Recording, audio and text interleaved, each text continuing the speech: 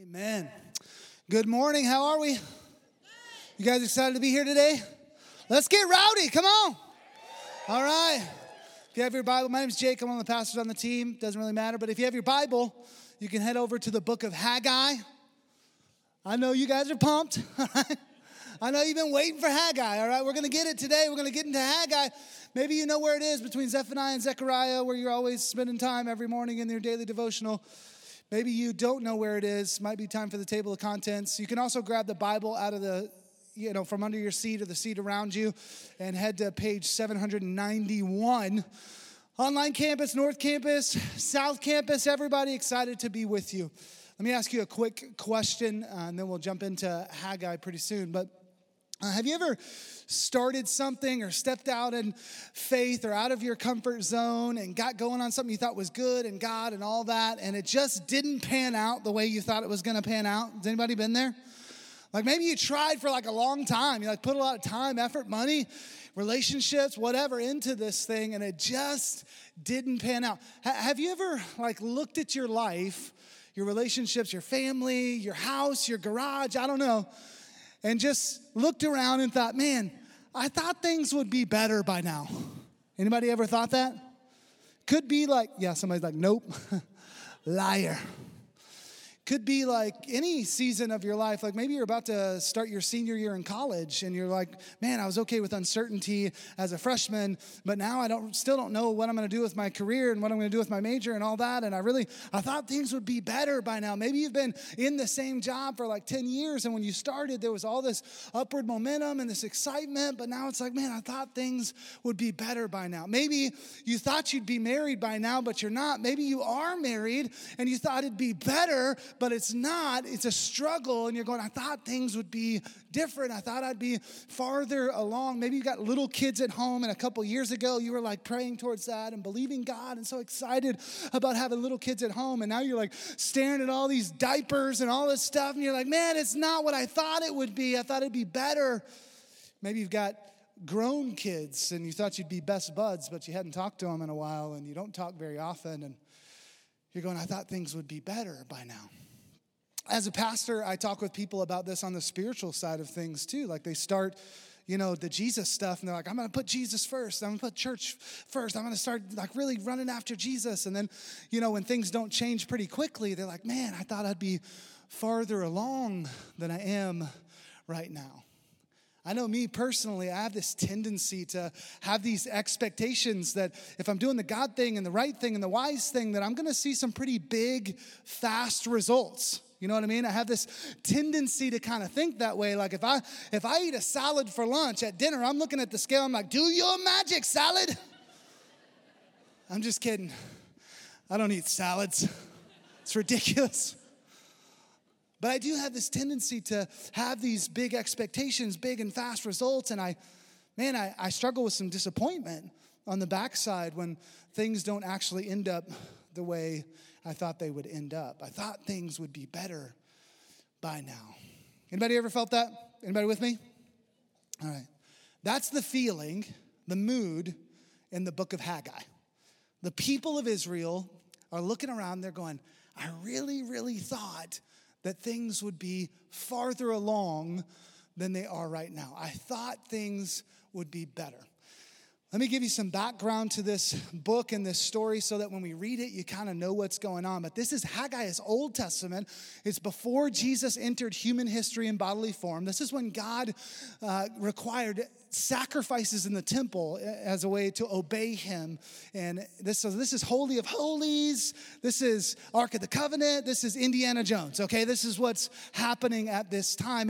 And Solomon, King Solomon, built the first temple in 959 BC. So 959, King Solomon builds this temple, not with his own hands, but, he financed it and he was the leader doing it. And here's what you got to know about this temple. It was more glorious and more amazing and more magnificent than you could ever imagine. I mean, people came from all over the world just to see Solomon's temple and to offer their worship and their sacrifice to the Lord. It was this amazing thing, this temple, and it became the identity and the heart of the Jewish people.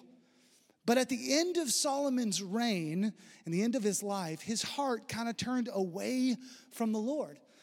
And the story after King Solomon, all the kings that come after him, is really a story about rebellion and disobedience and idol worship. In fact, my wife Erin and I are in 2 Kings and 2 Chronicles right now. We read through the Bible chronologically every year. We're there right now. And if you've been there, man, it's hard to keep going because it's just bad news after bad news after bad news, bad king after bad king after bad king. And that's what happened after King Solomon died. And because of that idol worship and that disobedience, God allowed a few things to happen to the people of Israel to hopefully capture their hearts and bring them back to him. And so a couple things I want you to know about. First of all, in 586 BC, Solomon's temple is destroyed. King Nebuchadnezzar leads an army to Jerusalem, sacks the city, conquers the city, destroys the temple. So this is more than just conquering the city. He destroyed and dismantled God's house. I mean, he crushed the identity and the heart of the Jewish people. It was this huge, huge thing. And then the Jews were taken into captivity for 70 years. 70 years in captivity. Now, maybe you hear that or you read that. Maybe you're a church person or you went to Sunday school or whatever, and it just kind of, you're like, okay, they went to captivity. They were in captivity for 70 years. Okay, let's just bring it into our context for just a second.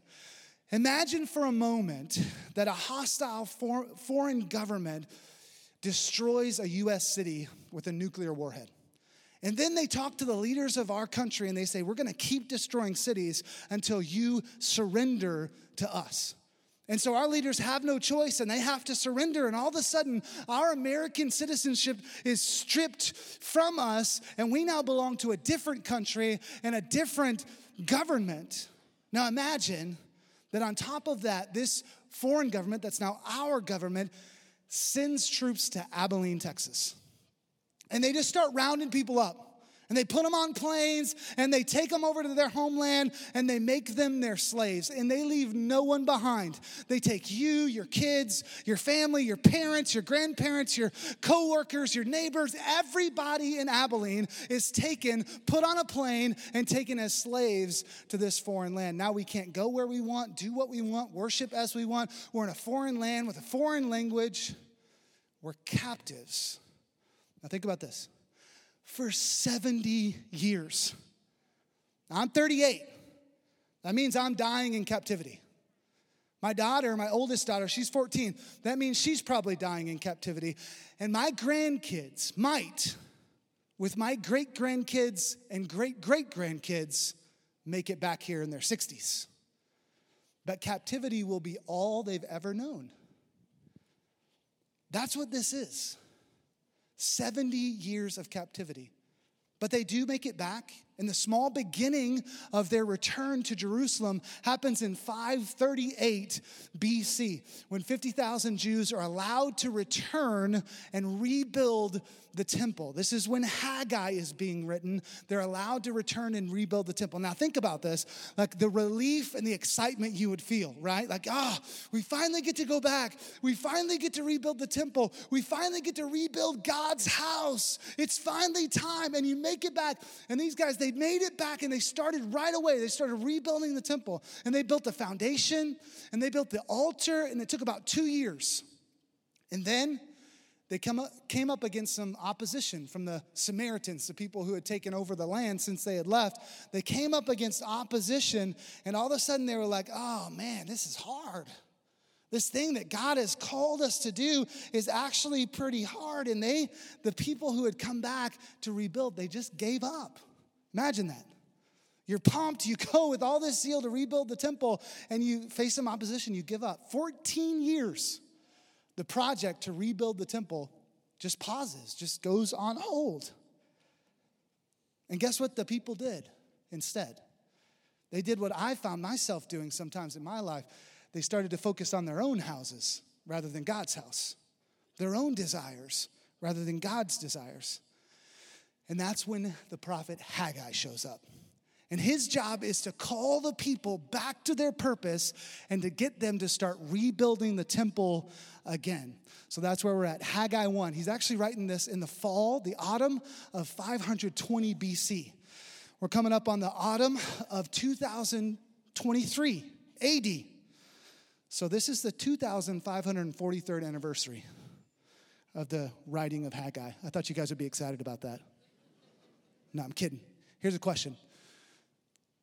Could something written so long ago have any bearing or relevance on our lives today, 2,500 years later? I hope so, because I got a sermon about it. Okay. The first verse, he addresses it to the leaders and the rebuilders, tells us the date. Then verse 2, Haggai 1, verse 2, thus says the Lord of hosts, these people say the time has not yet come to rebuild the house of the Lord. These people. I think there's kind of a funny way to begin Haggai because usually God, when he talks about his people, he talks about them and he says, my people this, my people that. But this time he's like, these people. And I don't know about you, but my wife and I do this about our kids all the time. It's like when they're really doing great, it's like my son, my daughter. But when they mess up, I'm like, your son. You won't believe what he did. I come home and my wife's like, you won't believe what your daughter did today, all right? She captured a bunch of bugs outside and thought it was a good idea to let them loose inside. You better get to picking up bugs. Your son, your daughter. God's going, these people, they're not my people, just these people, they're saying that the time has not yet come to build my temple. Now, why were the people saying it's not time to build the temple? We're going to wait. Why were they saying that? I think they were doing the same thing that I do sometimes, and maybe you do sometimes.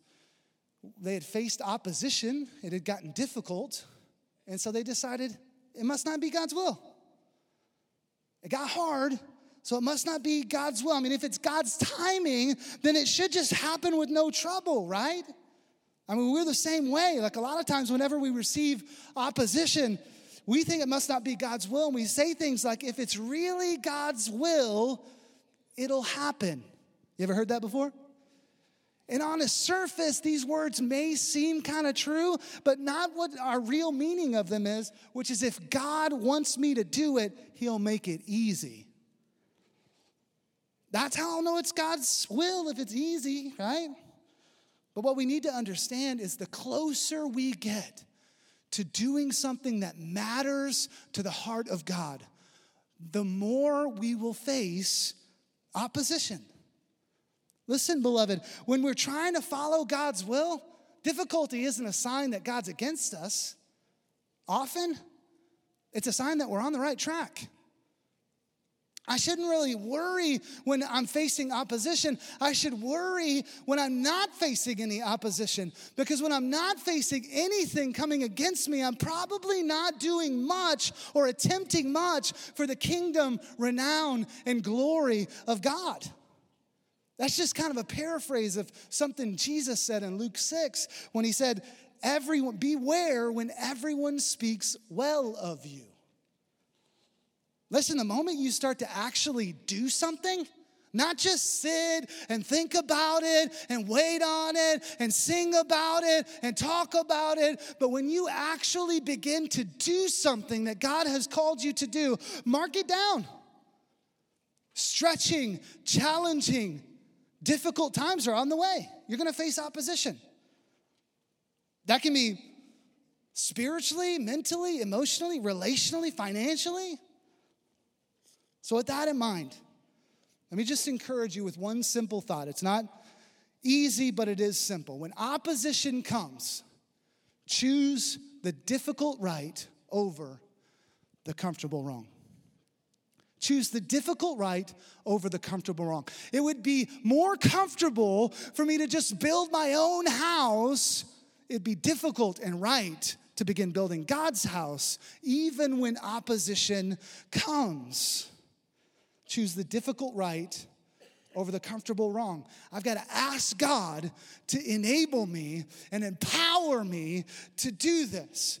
Like it's no big deal that I've got this sin in my life because I'm not really hurting anybody anyways. It's not a big deal. It would be comfortable and easy for me to stay in that sin and not worry about it. It would be difficult and right to begin the hard process of turning and repenting and changing by the power of God. It'd be comfortable for me to stay in my grudge and my bitterness because somebody wronged me. It would be difficult and right to forgive as Christ has forgiven me. It would be comfortable for me to keep spending money like I've always spent money. Every dollar that comes in goes out, paying the minimum payment on my debt or whatever. It would be difficult and it would be right to live below my means, pay off debt, and be generous towards God. When opposition comes, let's choose the difficult right over the comfortable wrong.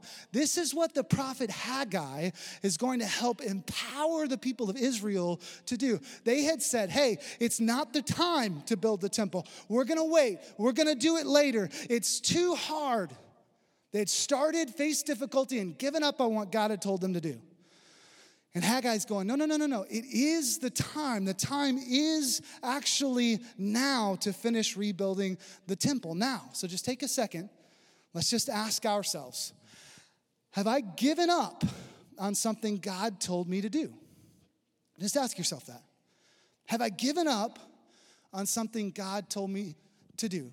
Like, I know when I look back, God told me to do it, but it got hard and I just had to give up. And I know I'm supposed to do that, but I just stopped. It could be yesterday. It could be last week. It could be years ago. It could be 14 years ago, like in the book of Haggai. But maybe God's going to bring something to remembrance that he put on your heart. Like God told me to talk to my brother about Jesus, but it was going to be awkward and I was worried he was going to get mad and I just didn't do it. It was too hard. God told me to serve in the church, but man, I'm just so busy. I just didn't do it. It was just going to be too hard. God spoke to me about my health, that I'm supposed to treat my body like a temple unto him, and I was going to kind of focus on my health, and I did it for a few weeks or a year or whatever, but then I gave up because it just got too difficult. God told me to get into a life group, but I didn't. It just was too difficult. God told me that I was supposed to sow finances into this thing, this ministry, this kingdom thing that he had put in front of me, and I went to do it, but it was just hard, and so I didn't finish. I don't know what it is, but if God is reminding you of something that he told you to do and then you gave up on it, then I want you to listen to the rest of this message with that thing, whatever it is, in mind. Because maybe God is saying the same thing to you that he said to the Jewish people in Haggai. Now's the time. Let's read on, verse 3. This is what God said to the people. Is it a time for you yourselves to dwell in your paneled houses, while this house lies in ruins?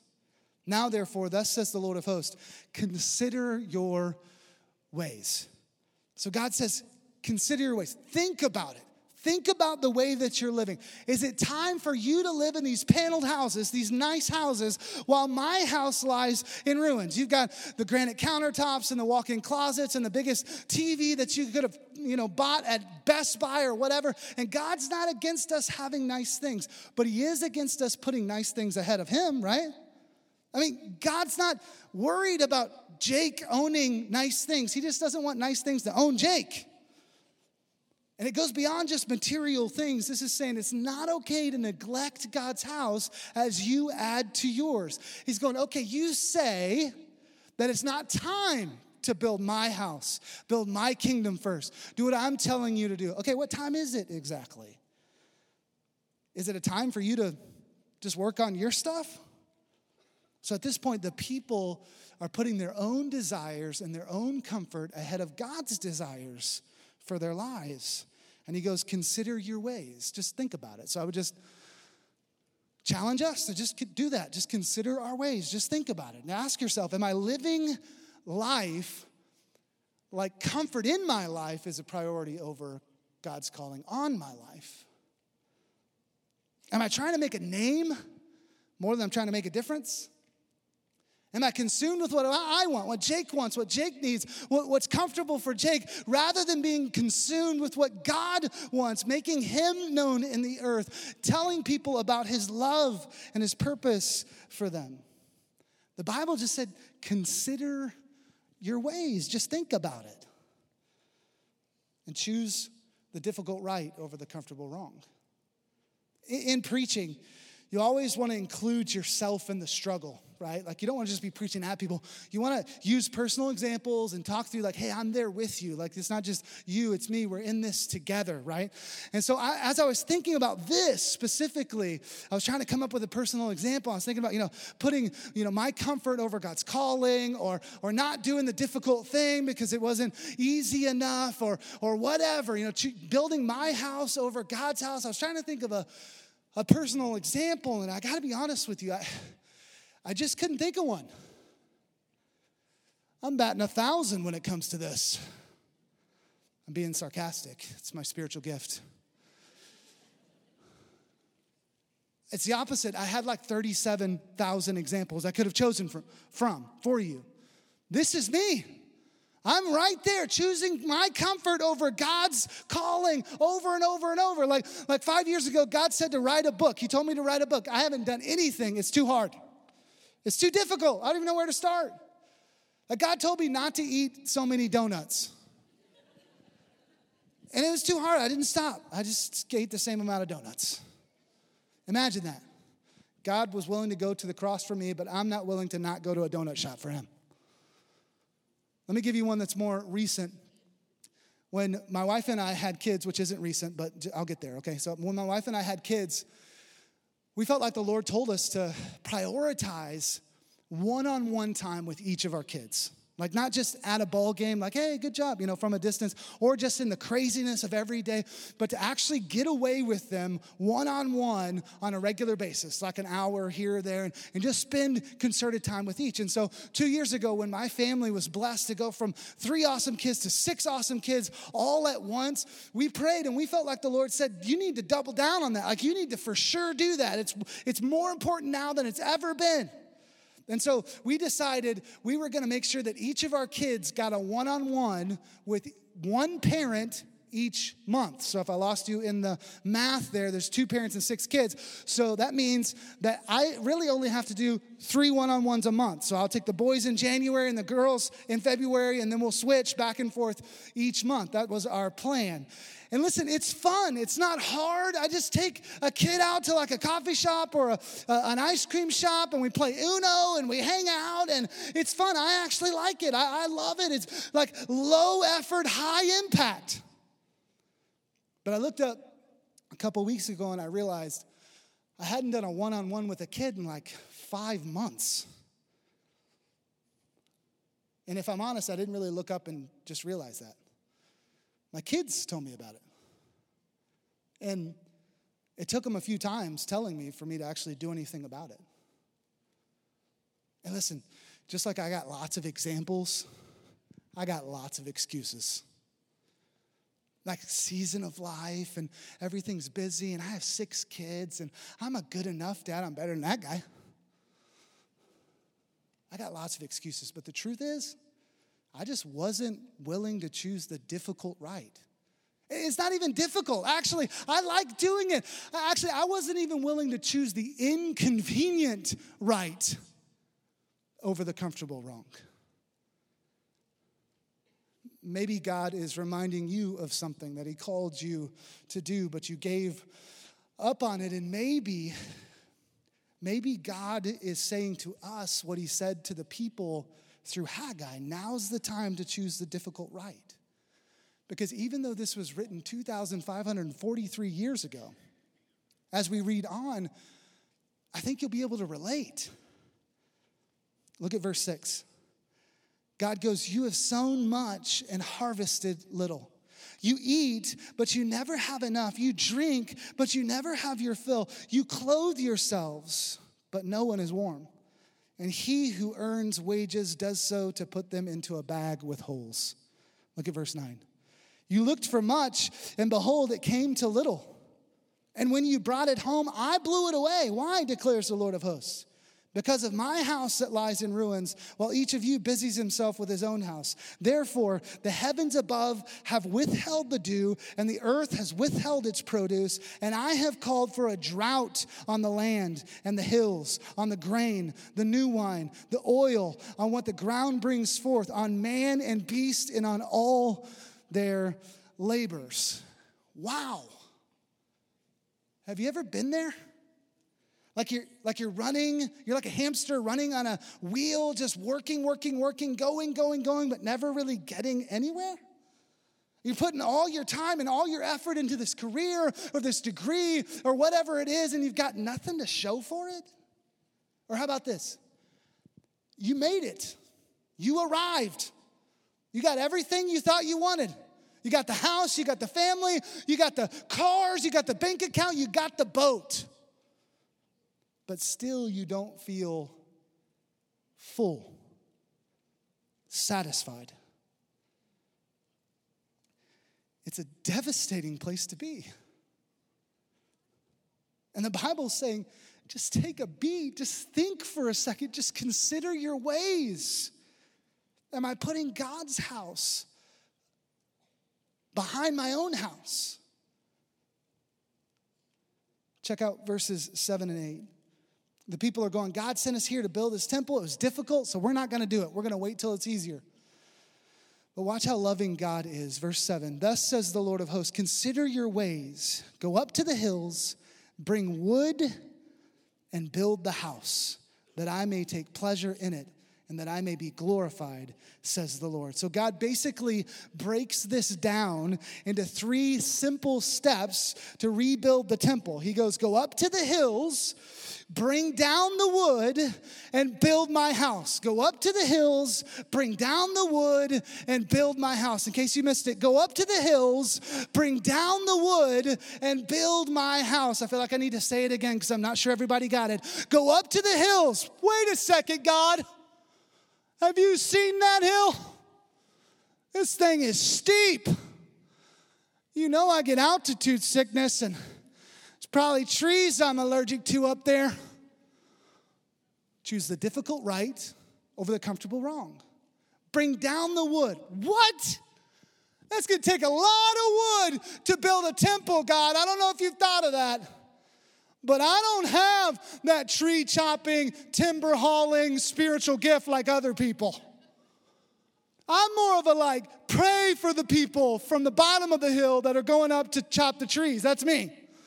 I'm more plan for the people who are going up to, I'm going to be more I'll make a sandwich for when you get back. I don't have that. Choose the difficult right over the comfortable wrong. Build my house, step by step by step. God's so loving. He goes, here's 1, 2, and 3. It's simple. It may not be easy, but it is simple. But you know what my problem is? I want all 30 steps. I don't want just steps 1, 2, and 3. I want to know everything. I'm going, God, tell me all the details. I'm sitting down and I'm filling out my spreadsheet, baby. Tell me everything. Tell me, I want to know everything, not just these 3 steps. I want to know how long are we going to do this? How much wood do we need? When are we going to go? What should I pack? Who's going with me? Who's in charge? Will there be donuts at the top of the hill? I want to know. And God's going, Jake, calm down.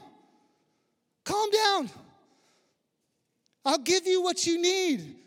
And here's what I've learned, and you decide yourself if you think this is true, but oftentimes, God wants me to do what he's already showed me before he'll reveal more.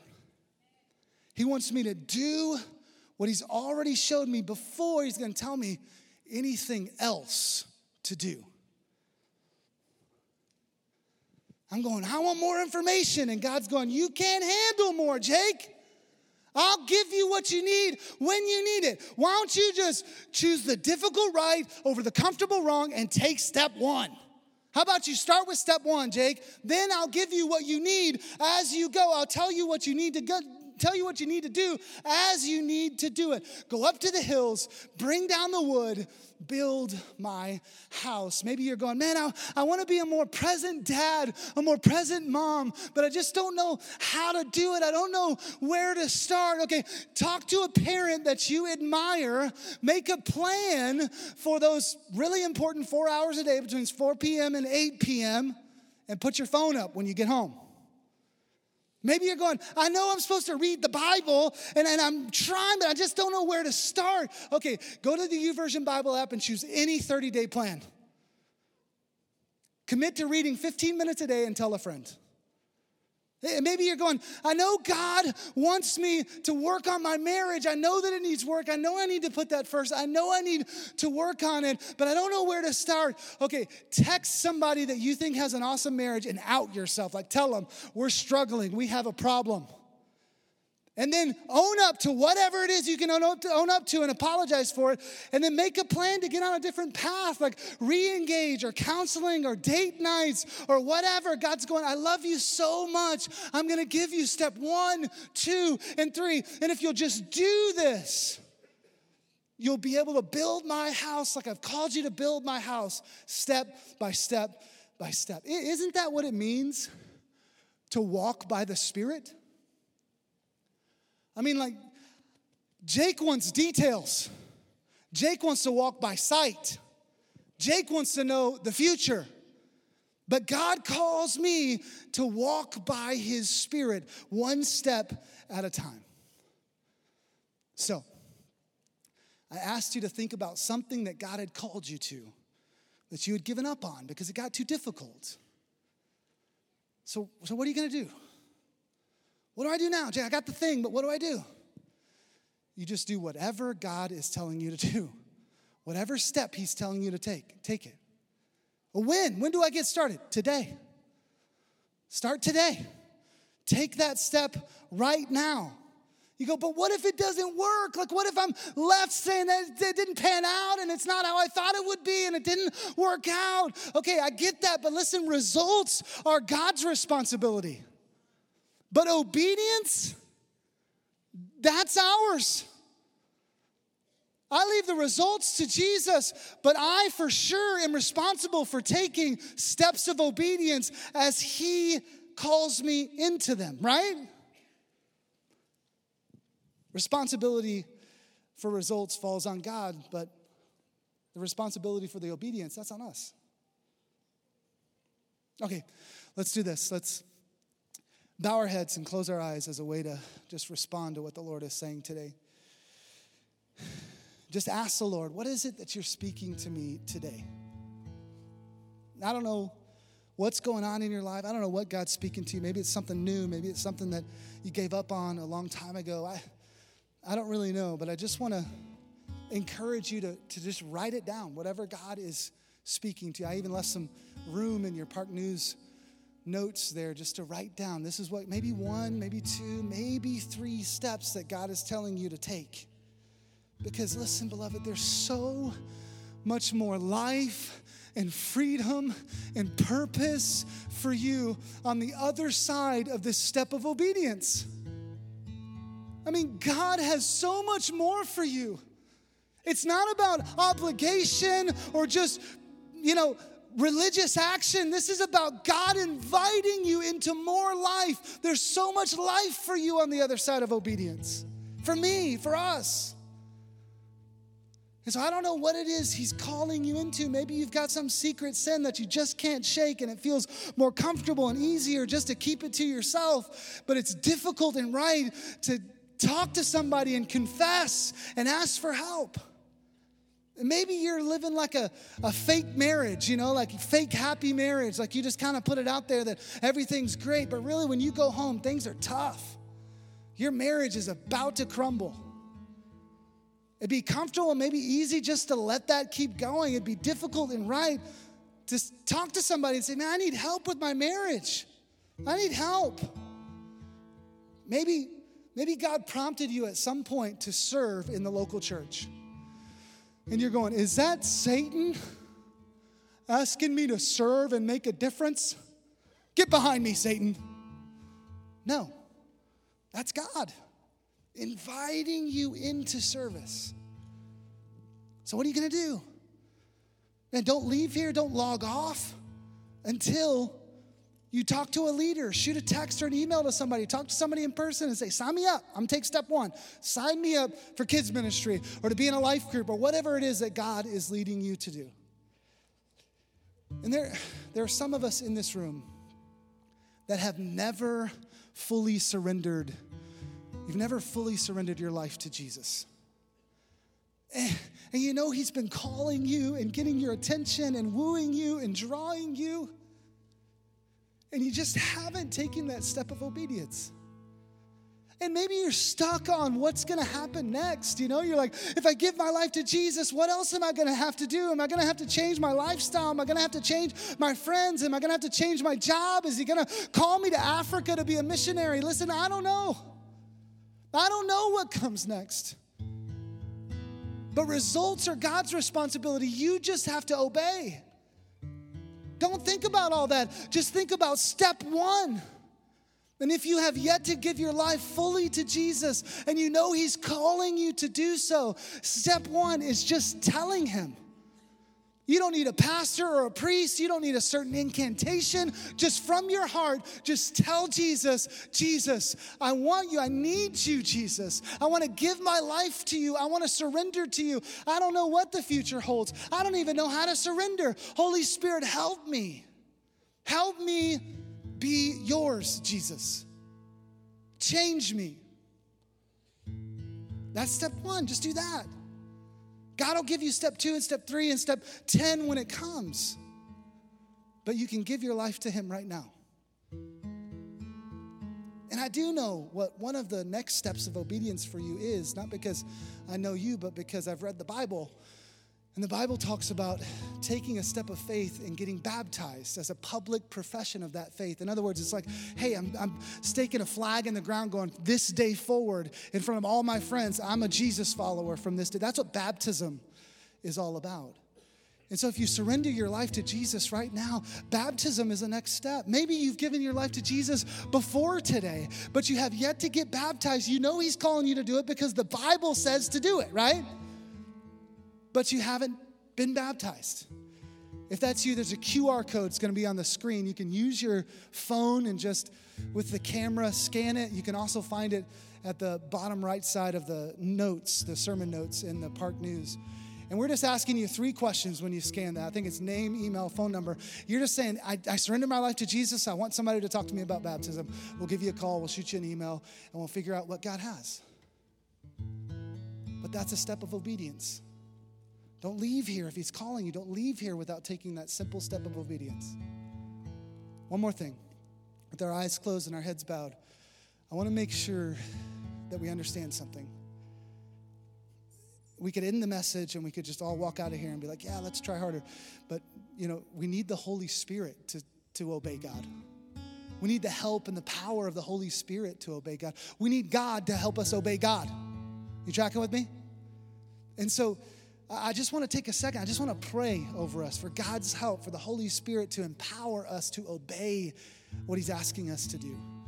And so if you, online campus, North Campus, South Campus, if you're saying, God's speaking to me about a step of obedience I'm supposed to take. Could be surrendering your life to Jesus. Could be getting baptized. Could have something to do with your job or your marriage or service here at the church or something. I don't know what. Could be anything that God is speaking to you about. Something you dropped that he'd already told you about or something new. I don't know.